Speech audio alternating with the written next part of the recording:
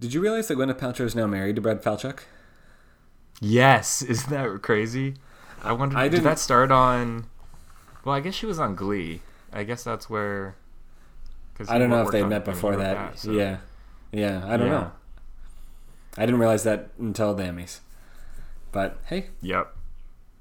That's cool. I mean, he has that huge deal with Netflix, right? So he's... Ryan Murphy, so he's going to have all sorts of stuff coming out. Yeah. That's what Sarah Paulson's doing too, right? Is it a Netflix Ryan Murphy vehicle? Yep.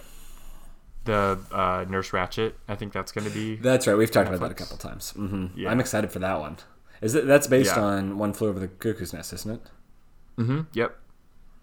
And I saw that Sarah Paulson will be in episode 7 of the season 1984. That's our cameo. Mm-hmm. Interesting. Very and interesting. Evan Peters is dating Halsey, the singer. Did you know that? No, I didn't know that. Interesting. Yeah, I just saw that like today or yesterday. Anyway. Enough gossip. Well, it's related gossip. So with that, I think we can go ahead and start, I guess. Yeah, let's just start, Jesus.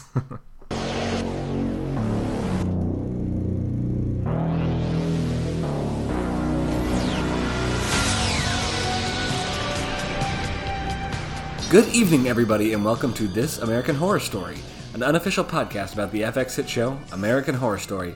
I am your host, Tyler Moss, here with my co-host, Chris Husted. What's up, everyone? Good evening, people. Happy How you October. Doing? Yeah. Oh, happy October. Now that it is October, it's officially, I think we can say, it's okay to listen to Halloween music and all that kind of stuff now, to kind of start prepping your costume. Do you have a costume in mind yet for this year?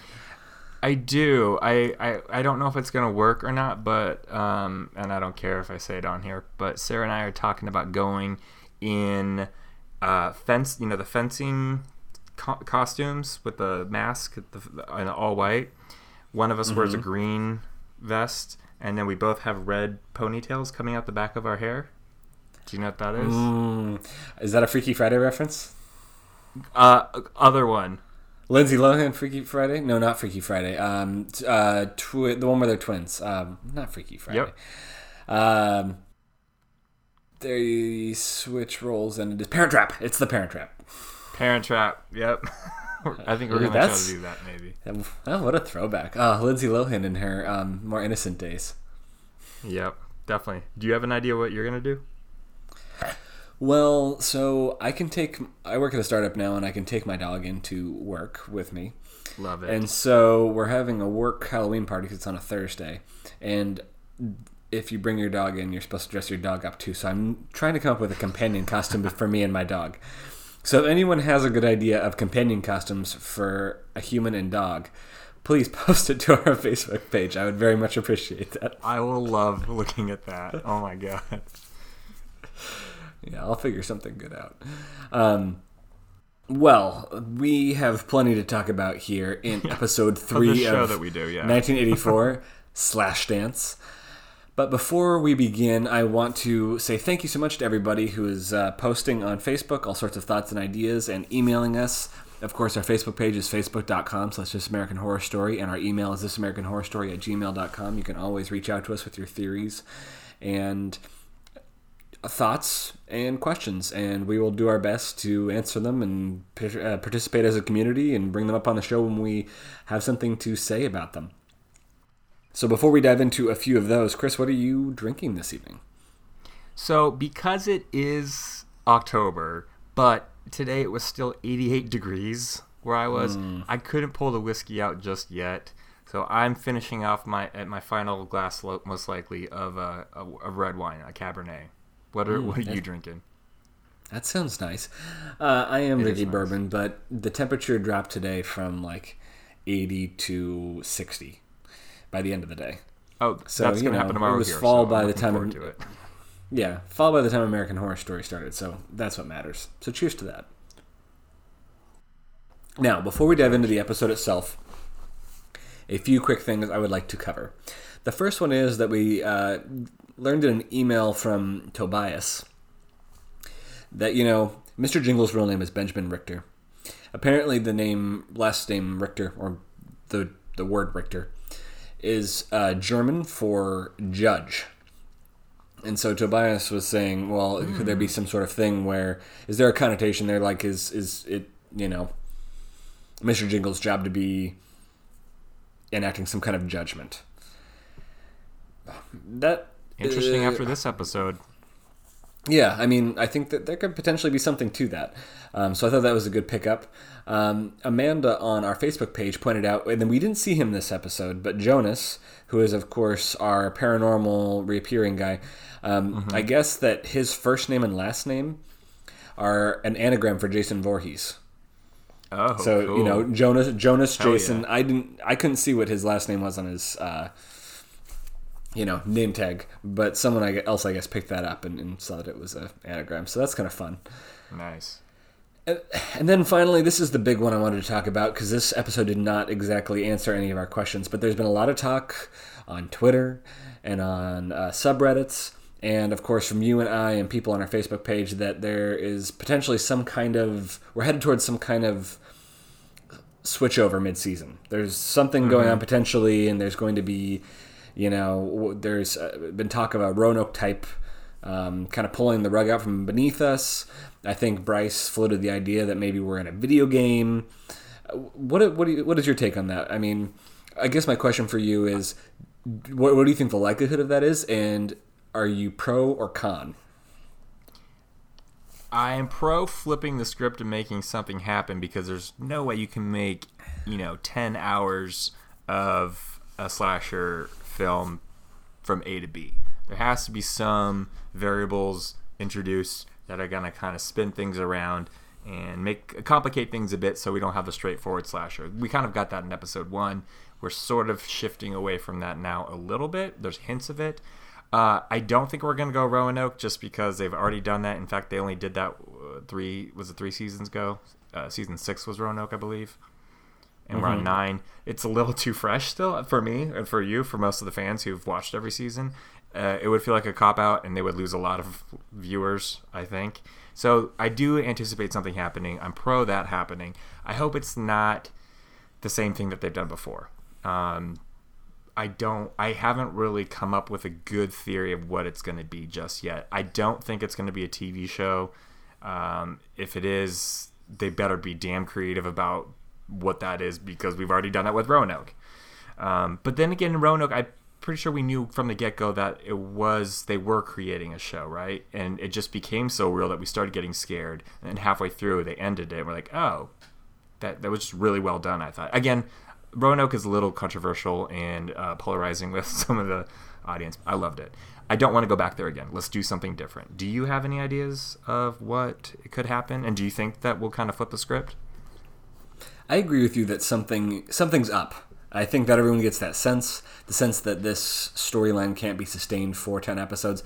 And in the past, I would have said, well, maybe that's just, a weakness in American Horror Story, where they're like, they don't really know where they're going. But there seems, I don't know, I have a feeling there's some kind of intentionality to it. There's some very suspicious things going on, I feel like, in this story. For instance, I was going to save this for the very end, but I feel like there's really something to the parallel plots, where we have Jingles and we have Night Stalker and we have like hidden people on the inside who are like on their team with each of them, and I don't know, there's something peculiar about the way that's all playing out, and I feel like there is, I'm not sure what it is. I don't know if it's a video game. I don't know if it's a TV show. Is this like Into the Spider-Verse, where there's like multiple Spider-Mans or Spider people? Have you seen that movie? Sorry. Yes, I have. And seen it. No, I have seen it. It's amazing. It's a great movie. I think it's on Netflix now, so if you haven't seen it, you should go watch it. But like different dimensions? Is that too crazy? I don't know. This is American Horror Story. I mean, that's an interesting idea. Maybe Jonas is somehow the key to all of what really is happening, because the way he's like being weirdly reincarnated. Yeah. And I appreciate that he was not in this episode, because I was afraid that it was all of a sudden just going to be like a dozen more paranormal things pouring out, and we were going to be frustrated with it, and there wasn't that this time, so I appreciate that. He's quite convenient when he's around, and then he just disappears when he's not needed. A little lazy there, but I did appreciate not having to deal with his goofiness and clumsiness. Lazy, or is there something to it? Yeah, that's a good point. Unless this is actually, maybe it's just me not trusting American Horror Story like usual. Reserving judgment until we see what happens, but Cautiously optimistic here. Cautiously optimistic. I think that's the way to be. I like your optimism in this. Yeah, I don't know. Before we dive into the cold open, though, I want to talk about the title of the episode. The title of this episode was Flashdance. That is quite evident. Or, sorry, Slash Dance. That is Did we quite watch the wrong thing? That is quite evidently a allusion to the 80s film Flashdance. So I was wondering if you might give us all a little bit of a overview of what Flashdance was about and maybe how this episode Slashdance corresponds. I will come right out the gate and say I have no idea how this connects or what parallels we can draw from the movie Flashdance, which came out in 1983, to this episode of 1984 Slashdance.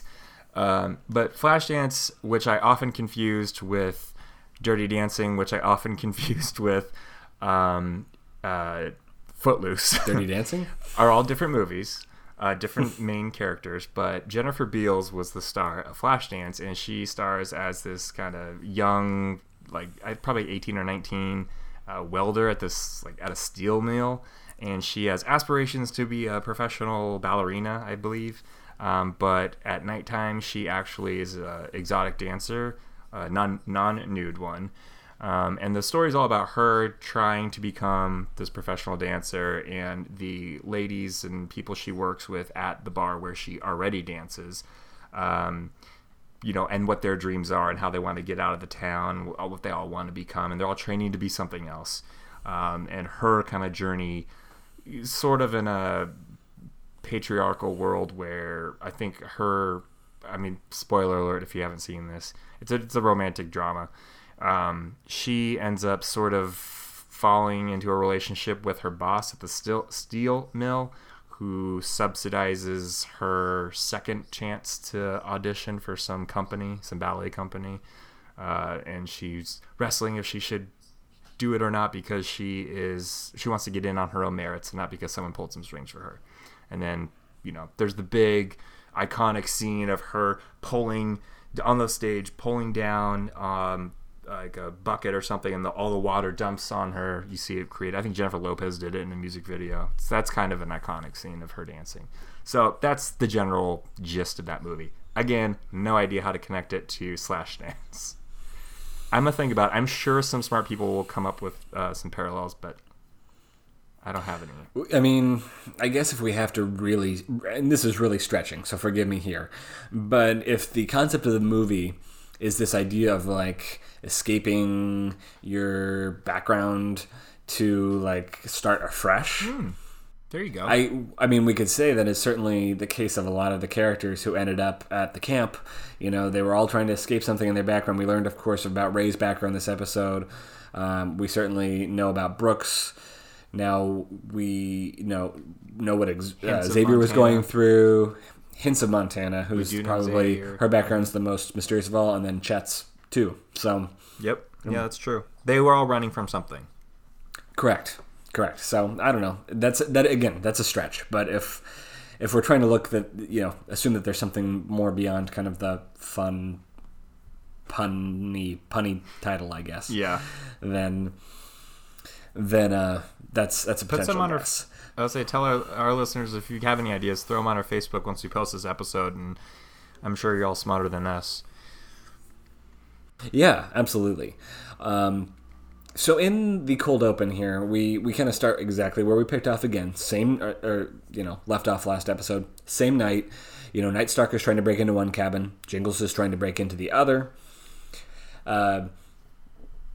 Ray kind of this is Ray's episode more or less until it isn't. He brings up this whole idea of survival of the fittest. And I'm wondering if this is going to be something that, I don't know, exists more beyond this episode or not. But, it's the philosophy that, Darwinism, that it's, the people who are in the best shape to survive are the ones who will survive, and everyone else should die off, and, it's their job to die off because they're not strong enough to survive. So he kind of proposes that as, I believe Night Stalker is breaking into their cabin, and of course the irony is by the end of the episode, Ray is the one who does not survive. But we see, Ray slash pretty horribly, but Chet does come back to save him.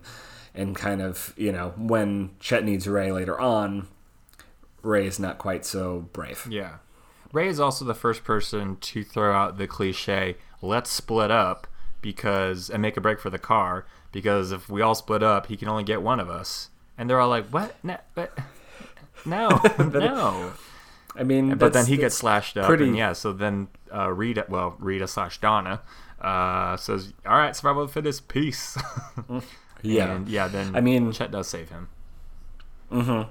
And then, of course, the other thing we learn about in the opening is about Jingles Day, which is something new that was, I guess, introduced this episode that we didn't know about yet. But apparently this particular night is an anniversary of the night that Jingles killed everybody at the camp before. Which is interesting because obviously right now the kids aren't even at the camp yet. So I guess Margaret started camp later this year. Right. It's every year the calendar shifts. Yeah, right. But obviously perfect timing for, Jingles to be let free this night and for him to then pretty brutally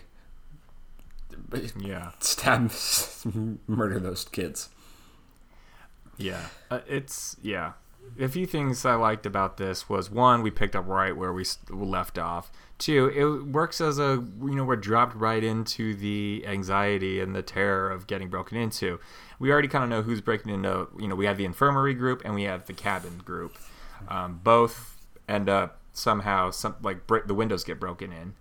Another takeaway for me was when Rita calls Ray a coward, and I didn't think that we had gotten any hints of that being sort of part of his character or a characteristic that he had, a quality that he had in the first 2 episodes. So that kind of seemed out of the blue to me, and then they just really ran with it, obviously, throughout the whole piece. That's maybe a little critique on, I wish we had maybe seen, I'd maybe have to go back and watch episode 1 and 2 to see if there were any hints that this was kind of part of a quality that he would that becomes a flaw later on that ends up screwing him. But she does call him a coward early on, and we hear that reiterated at least one more time before he keeps trying to leave people behind.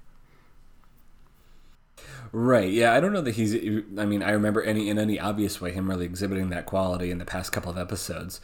There was a moment there where it seemed like he was going to be the one who kind of,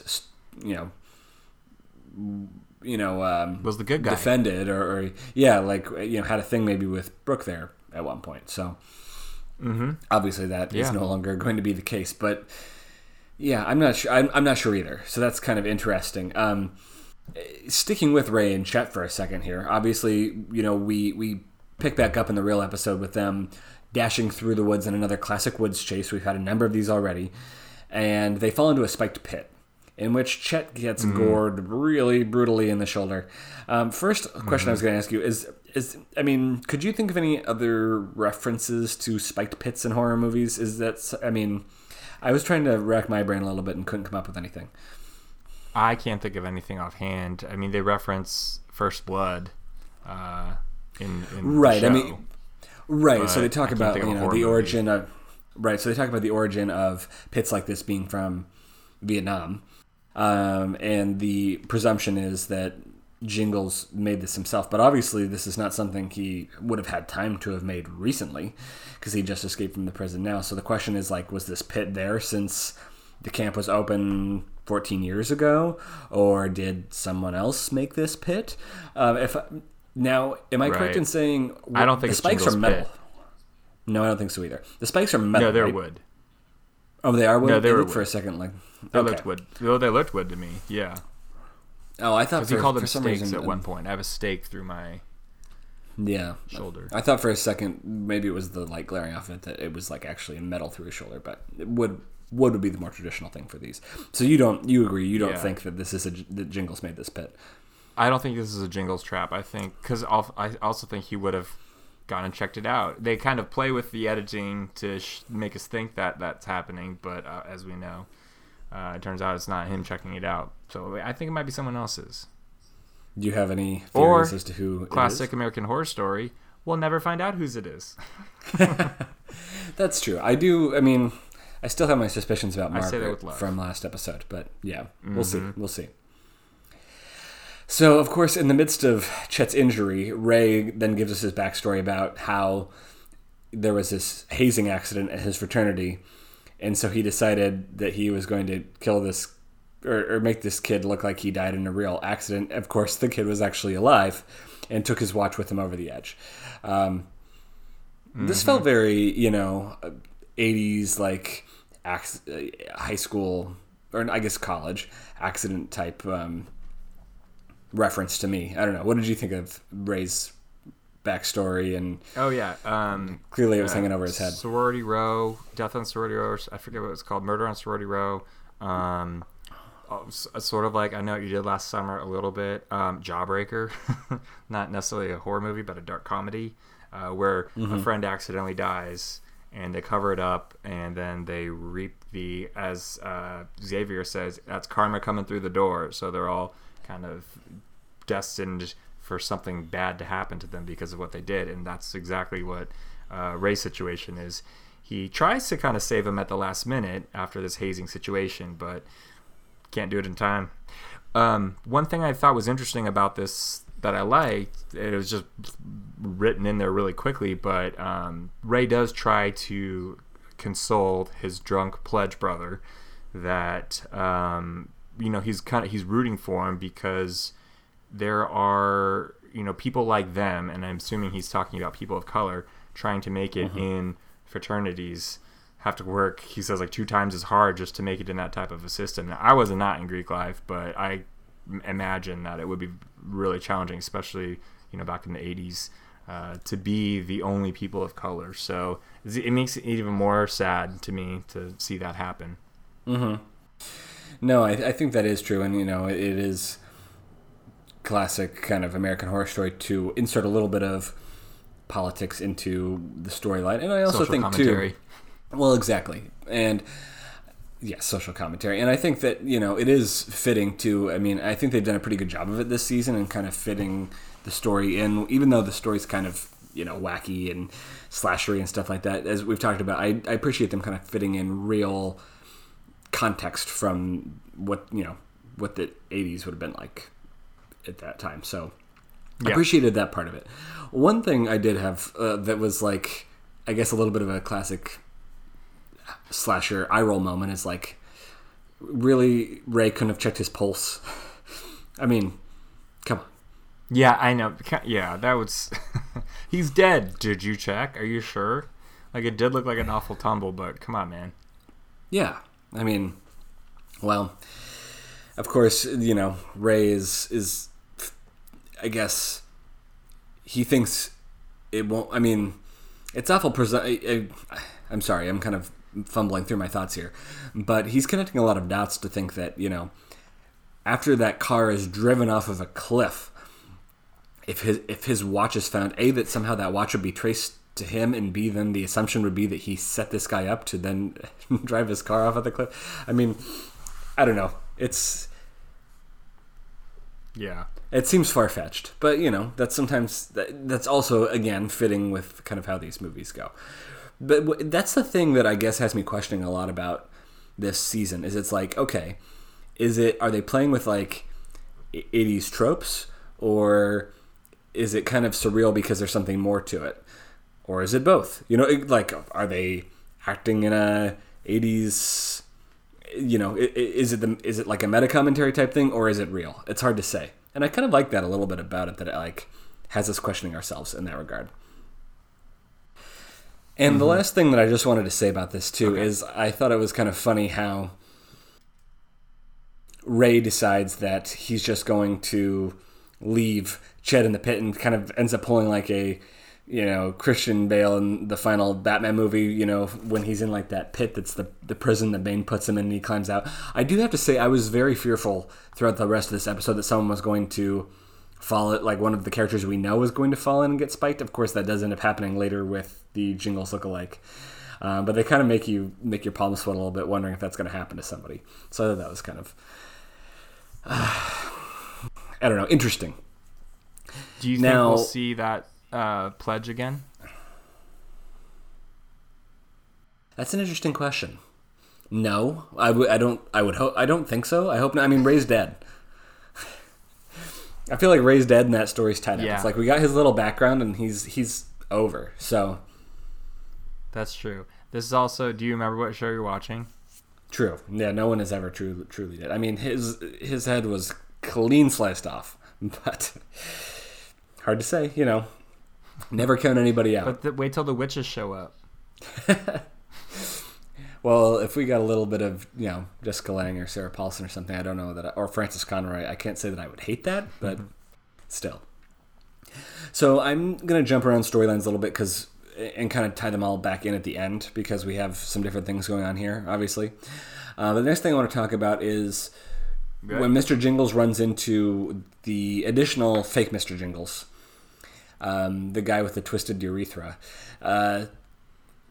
First of all, I want to say that I know. First of all, I want to say the Jingles masks are creepy as fuck. They make me. I think they're more creepy than John Carroll Lynch's real face. The other thing I think that is interesting is that Jingles lets this guy go, which seems to hint that he has empathy or compassion, which is not typically something a sociopath serial killer would have. I was wondering what your interpretation of that was. I thought that, so he's got asthma, he's overweight, he's like, thanks for letting me come, guys.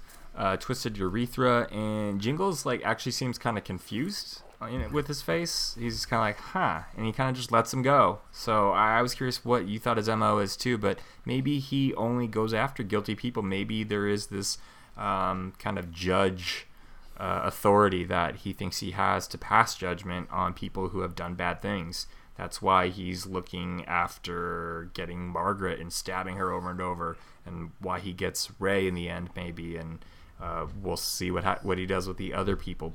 I mean, he does get Nurse Rita, and we don't really know much about her. So, yeah, I do think there's something up there where he lets innocence go.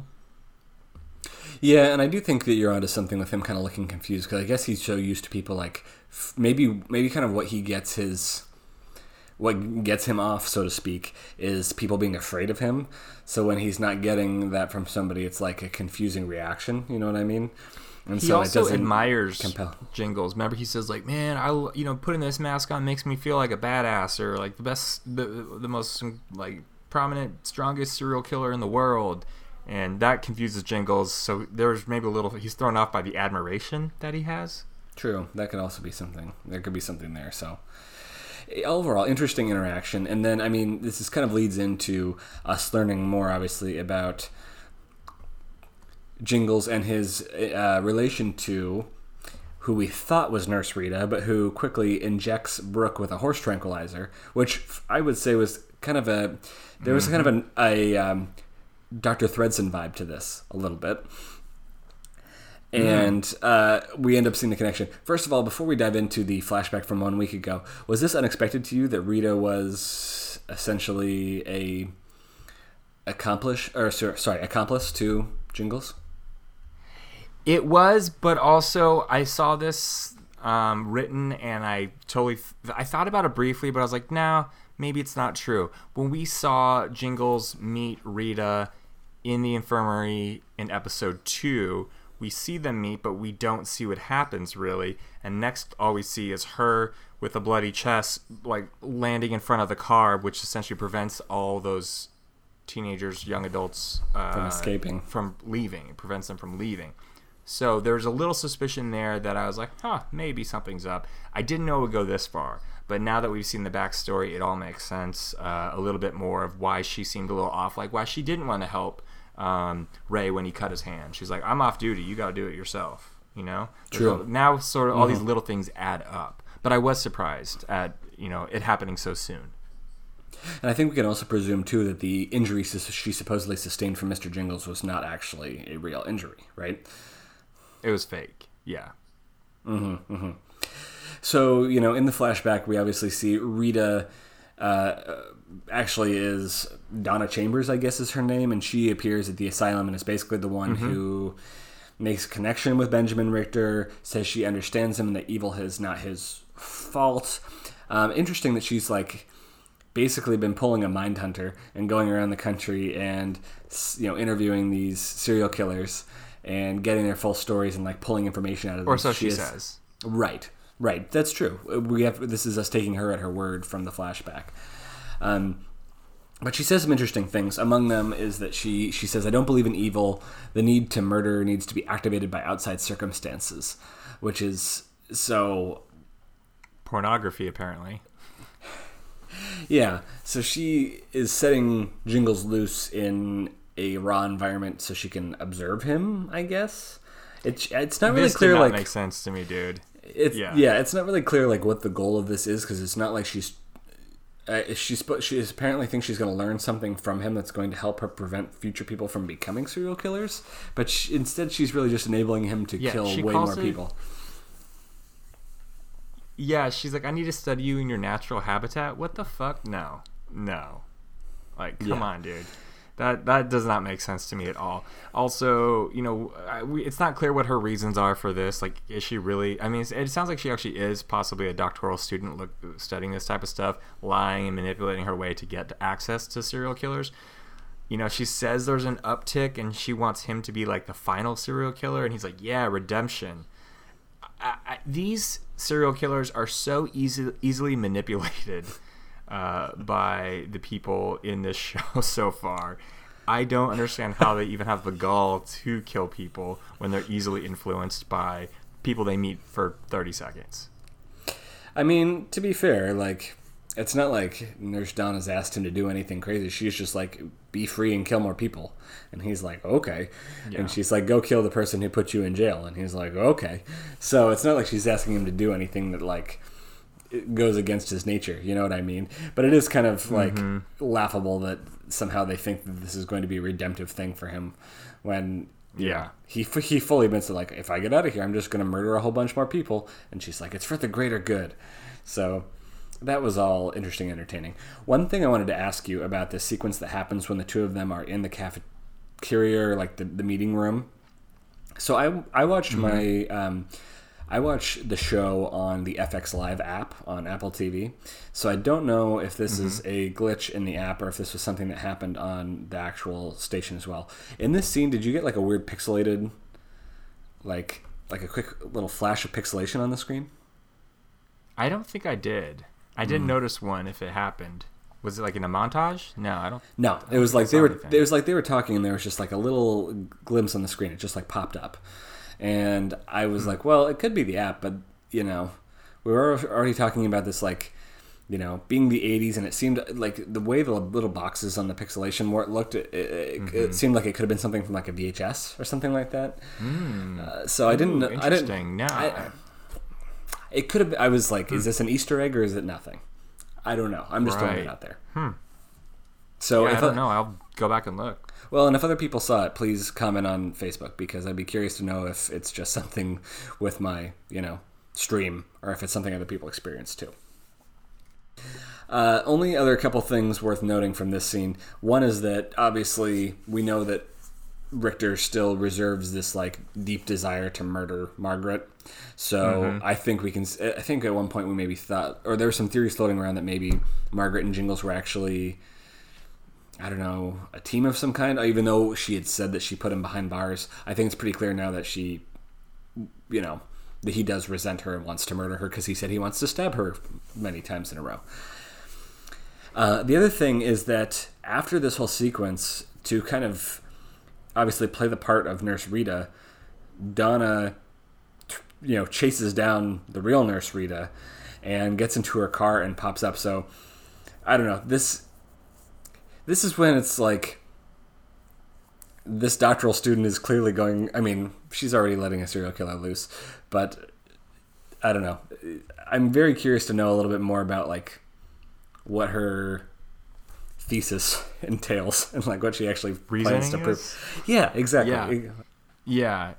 You know, that whole like, you know, someone following you in the car. Also the actress who plays the real Rita, is her name's I think it's pronounced Dreama Walker, and I was like, is that the girl from Don't Trust the Bee in Apartment 23? And it is. If you ever watched that show, her name's Dreama Walker, so she's sort of known. I think she was also she's been in a lot of things, but that was what I mostly remember her for. But the whole look in your back seat before you drive away when your car has been stopped. I still do that to this day because I'm scared that there's a killer in the back seat. That's been done in like urban legends and lots of classic horror movies. Texas Chainsaw Massacre, it happens. But it's kind of a standard trope. But one thing to note is, Donna didn't kill Rita. She just kind of tied her up and put her in the boathouse. So she's not necessarily a murderer. She really just wants to create this study zone where she can observe what Ben Richter does. Right. I mean, that does seem to be the case. Although obviously she's going to great lengths when she's, bundling up the real Nurse Rita and leaving her in the boathouse. So, and I mean, presuming this was after that. Yeah. So presuming this was still a few days ago that even happened, like, is she feeding Nurse, like going there and feeding her every so often? How is she taking care of her? Right. Yeah. And poor Rita. Mm-hmm. She gets rescued and then just gets murdered with a speared oar down her gullet. So, I mean, let's I guess move on to that section. This is our Xavier, Montana, and Trevor section where they decide. I mean, I want to credit Xavier and Trevor in kind of this whole following sequence because the two of them decided they're like going to be heroic from this point out. Trevor especially is like, he might be an idiot, but like good on him for being courageous. And also Xavier seems to be like feeling like he needs to redeem himself for, I think. I think he feels some sort of responsibility for having everybody kind of come to the camp when he's the one who kind of enticed them to do so in the first place, right? So they decide they're going to go save Margaret and Birdie, which is the first we've heard of Chef Birdie since episode 1, I think. And we do know we're going to get a little bit more for next episode, which I'm looking forward to. But yeah, they do. You mean Tammy Baker on the Lunch Lady mission? They do, of course, find the real Nurse Rita, as you said, and we get another really gruesome kill from Jingles when he shoves the, speared, the shard of ore down her throat. So sticking with this trend of gruesome deaths, I kind of wish a little bit that before the season started, you and I had made like a bingo card of 80 slasher tropes because, or like we could have done a drinking game or something because we could still do that. There's enough of them that, I mean, it wouldn't have been too hard to do. And then, of course, not long after that, through Ray, they learn the truth about Rita. Well, everyone kind of converses and they find out that, the Rita that they have been hanging out with is not the real Nurse Rita. And Trevor has that funny moment where he gives, Ray the keys to his motorcycle and says something about his bike being a fickle mistress, which I thought was kind of funny. He continues to be an entertaining character throughout all this. He's great, actually. I'm getting into him. Yeah, he is great. And then, of course, we have the scene where they save Chet from the pit. He had this spear through him, and there's, gruesomely pull him off of it. And it was kind of a sweet interaction, I almost felt like, between Xavier and Chet when he's like, I'm really sorry I got to do this to you, and we're getting some bravery from these guys, and I don't know, there was something sweet about it to me in that interaction. Yeah, Xavier's already on redemption arc. Sorry, say that again? Xavier's already on redemption arc, episode 3. I mean, he was... end of episode 1, he was already there pretty much. Or beginning of episode 2, I guess. And then, this whole subsection ends with Trevor going on that suicide mission to smash who they thought was Mr. Jingles, but who I presume to be our poor kid who had the twisted urethra. Don't you think that's who it is? As soon as they pushed him in there, we knew it wasn't the real Mr. Jingles, right? Right. And so that was kind of sad. And they find the mask, so we know it's not. So we know it's that our asthmatic, chubby, twisted urethra friend. Prankster. I like how how we're describing him. Do we think that this is the last we're going to see of people wearing costumes for Jingles Day, or do you think that's going to be something that continues throughout the rest of the season? I mean, it still seems like next episode we will be in the same evening, so it's not unfair to think that we'll still see some more people show up. Now, if they do it again, they better be creative with it, because we've already kind of walked down this path. We don't need to retread that storyline unless it's going to develop more into something else. I mean, it's kind of a cheap device, but at the same time, it's kind of funny, that you have the situation where, you never know if you're actually, whether or not it's the real Mr. Jingles, I guess. And also, the mask being also kind of a throwback to some of these other slasher, characters who wore kind of these creepy rubber masks as well. So, fitting and all that. Now, let's talk about the kind of final big reveal. Obviously, Ray gets his head chopped off pretty gruesomely with a perfect slice from Jingles as he leaves the camp. Did you catch what he said? What Mr. Jingles said, or what Ray said? No, what Ray said as he's riding out on the motorcycle. I'm pretty sure he said, "Suck my dick, Camp Redwood. See you in another life."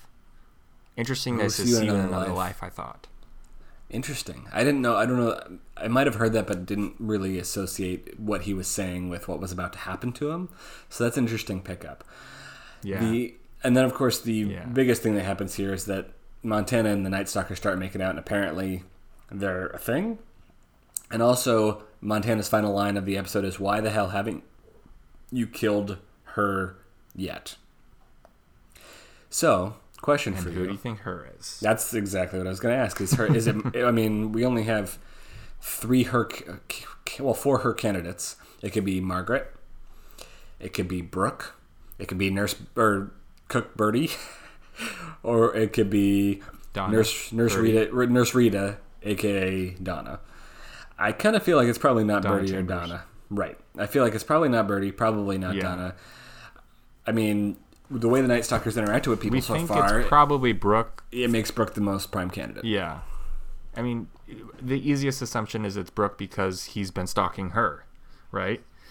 But Margaret would be an interesting twist. So there might be something in there as well. Mm-hmm. And that would be an interesting switch up if it did happen to be Margaret in one way or another. I mean, him and Margaret already did have kind of a weird interaction where he was waiting for her in, her cabin. So there's still some questions related to that, I would say. But it also, if it is Brooke, like we assume it is, it starts to make you think about some interesting things like, well, the Night Stalker did not show up at Brooke's place till immediately after, she had met Montana and them at the aerobic studio. So that begins to make a little bit more sense because it's like, okay, well, maybe Montana was targeting Brooke specifically in that interaction. She did seem pretty aggressive in like trying to bring her into her friend group. So maybe there was more to this. But I guess we don't really have any idea of what her motives would be for killing her. So that's interesting. Any thoughts on that? Yet. Yeah. I mean, we sort of get an idea. But yeah. Yeah, I mean, through the preview, maybe Montana's actually a devil worshiper too, and she's satanic, and well, one thing that we sort of have inferred is that Brooke is a virgin because in her wedding flashback, they were saving themselves for each other, and so it's assumed that Brooke is a virgin, and being a virgin sacrifices are sort of a satanic thing. So maybe it leads me to think that it might be Brooke, in that Montana is also, because she's connected with Richard Ramirez back in aerobics class, that she bought into that religion. Yeah, that's a good theory. I had even forgotten about her being a virgin, so I feel like that's plausible. That's plausible. So a lot to think about. And then another thing worth pointing out Little is that, do they know, virgins Go ahead.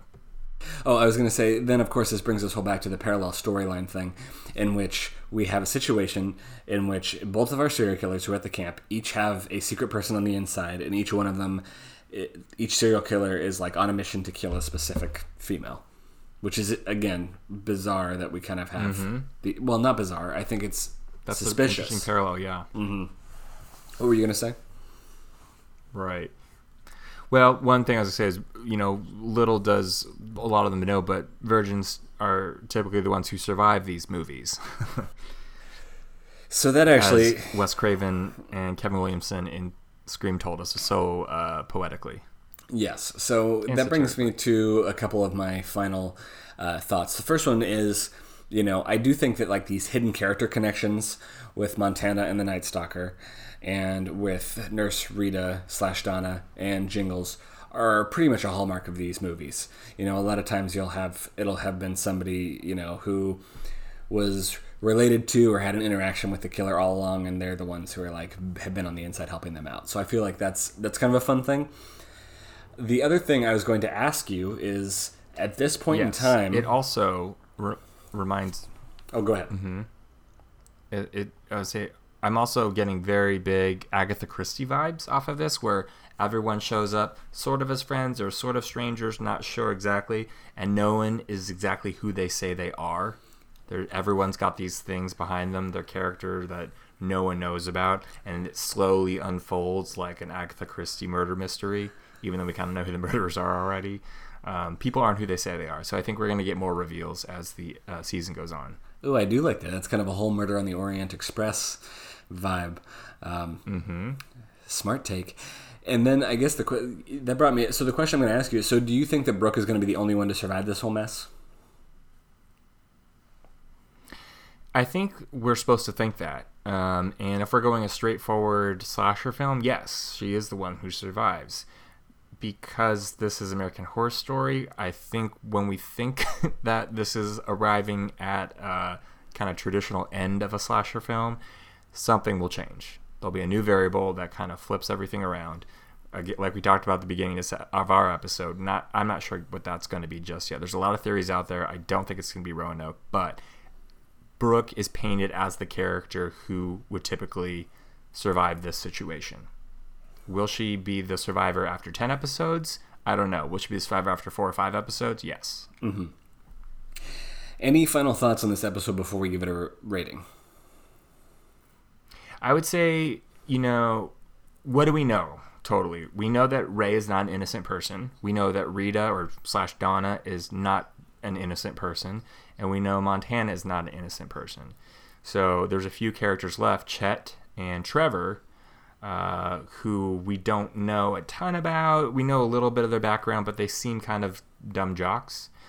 We know a little bit of Brooks, and Brooks seems innocent, and Margaret is still a little fishy to all of us. So I think we're going to see more from Trevor and Chet coming up, and I'm glad that we've kind of left them off, because usually the dumb jocks kind of go early, but they actually seem like they're good people.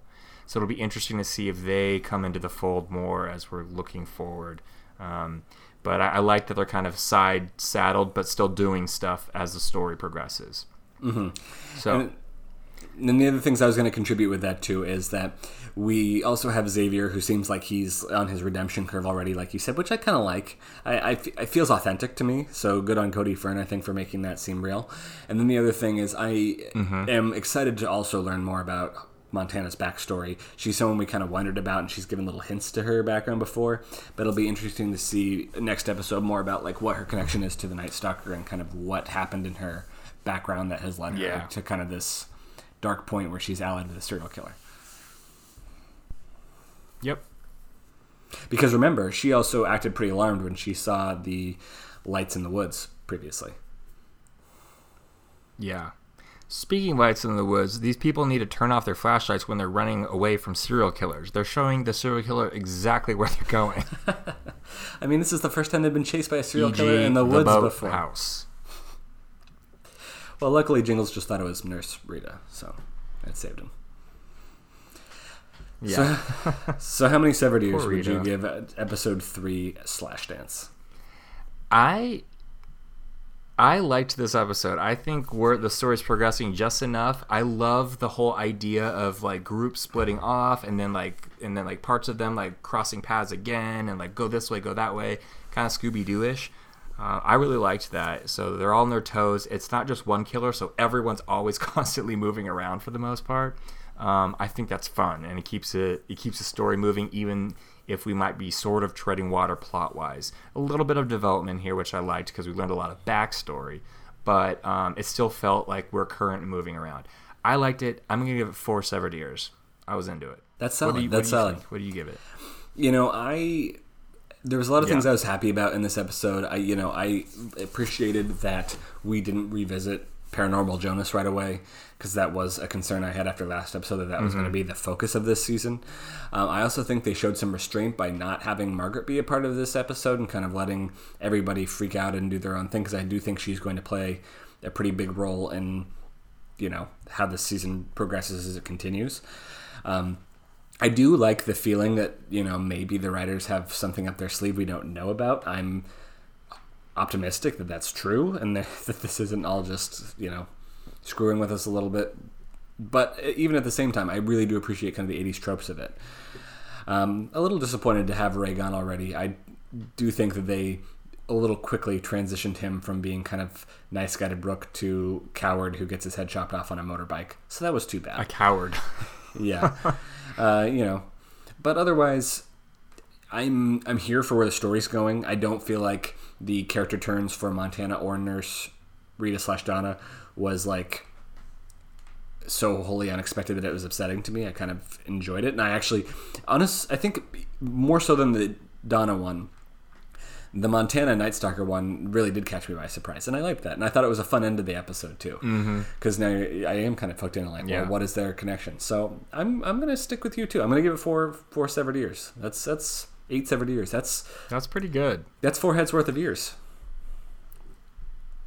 I was gonna say also, when I was watching right when Ray and Montana were like about to like run away, I was like, wow, we haven't lost the main character yet. This is kind of getting kind of ridiculous. We should lose someone soon. And then within like 30 seconds, Ray gets the Chris Hemsworth, almost sort of Chris Hemsworth death, which is from Cabin in the Woods, where he rides off on the motorcycle trying to sort of possibly save everyone, but then ends up dying. Cabin in the Woods, that's a good one. And I think normally how these things work is like one of the main characters dies, and then it starts to like quickly escalate, and you have a lot more people die. I have a feeling we have a lot more deaths in store. Let's hope they stay dead. And I'm looking forward to seeing what happens next. Of course, the preview for next episode is that we get more of Night Stalker. He was in Montana's aerobics class, and so we learn, I think, what their connection is, which I'm looking forward to. We get some more interesting things happening with Mr. Jingles, and we finally get to see Nurse Birdie again in a pretty funny exchange with, her odd sexual tension with Xavier. So there's that to look forward to as well. Yeah. Yeah. We do see Margaret and Jingles are going to meet next episode. Oh, yeah. We see their interaction, and I guess we'll see and then what happens there. And then Brooks looks like she's running through like a Legends of Hidden Temple obstacle course at one point. Ooh, that would be fun. And then we are getting my Freddy versus Jason, Night Stalker versus Jingles, it looks like. That's right. I had written in my notes Jingles and Night Fight. And I was like, what the hell did that mean? And now I'm realizing I meant Night Stalker. So yes, I am looking forward to that too. That's fun, and again kind of fits with the classic trope. So but at that point, episode 4, and it almost feels like this storyline might be culminating. So I don't know. We'll have to see. It definitely seems like there's something else to the back half of this season. I'm very much looking forward to that. But until that time, we would really appreciate it if you all join the conversation with us at facebook.com/This American Horror Story, and email us your questions and thoughts and theories and all that good stuff at thisamericanhorrorstory@gmail.com.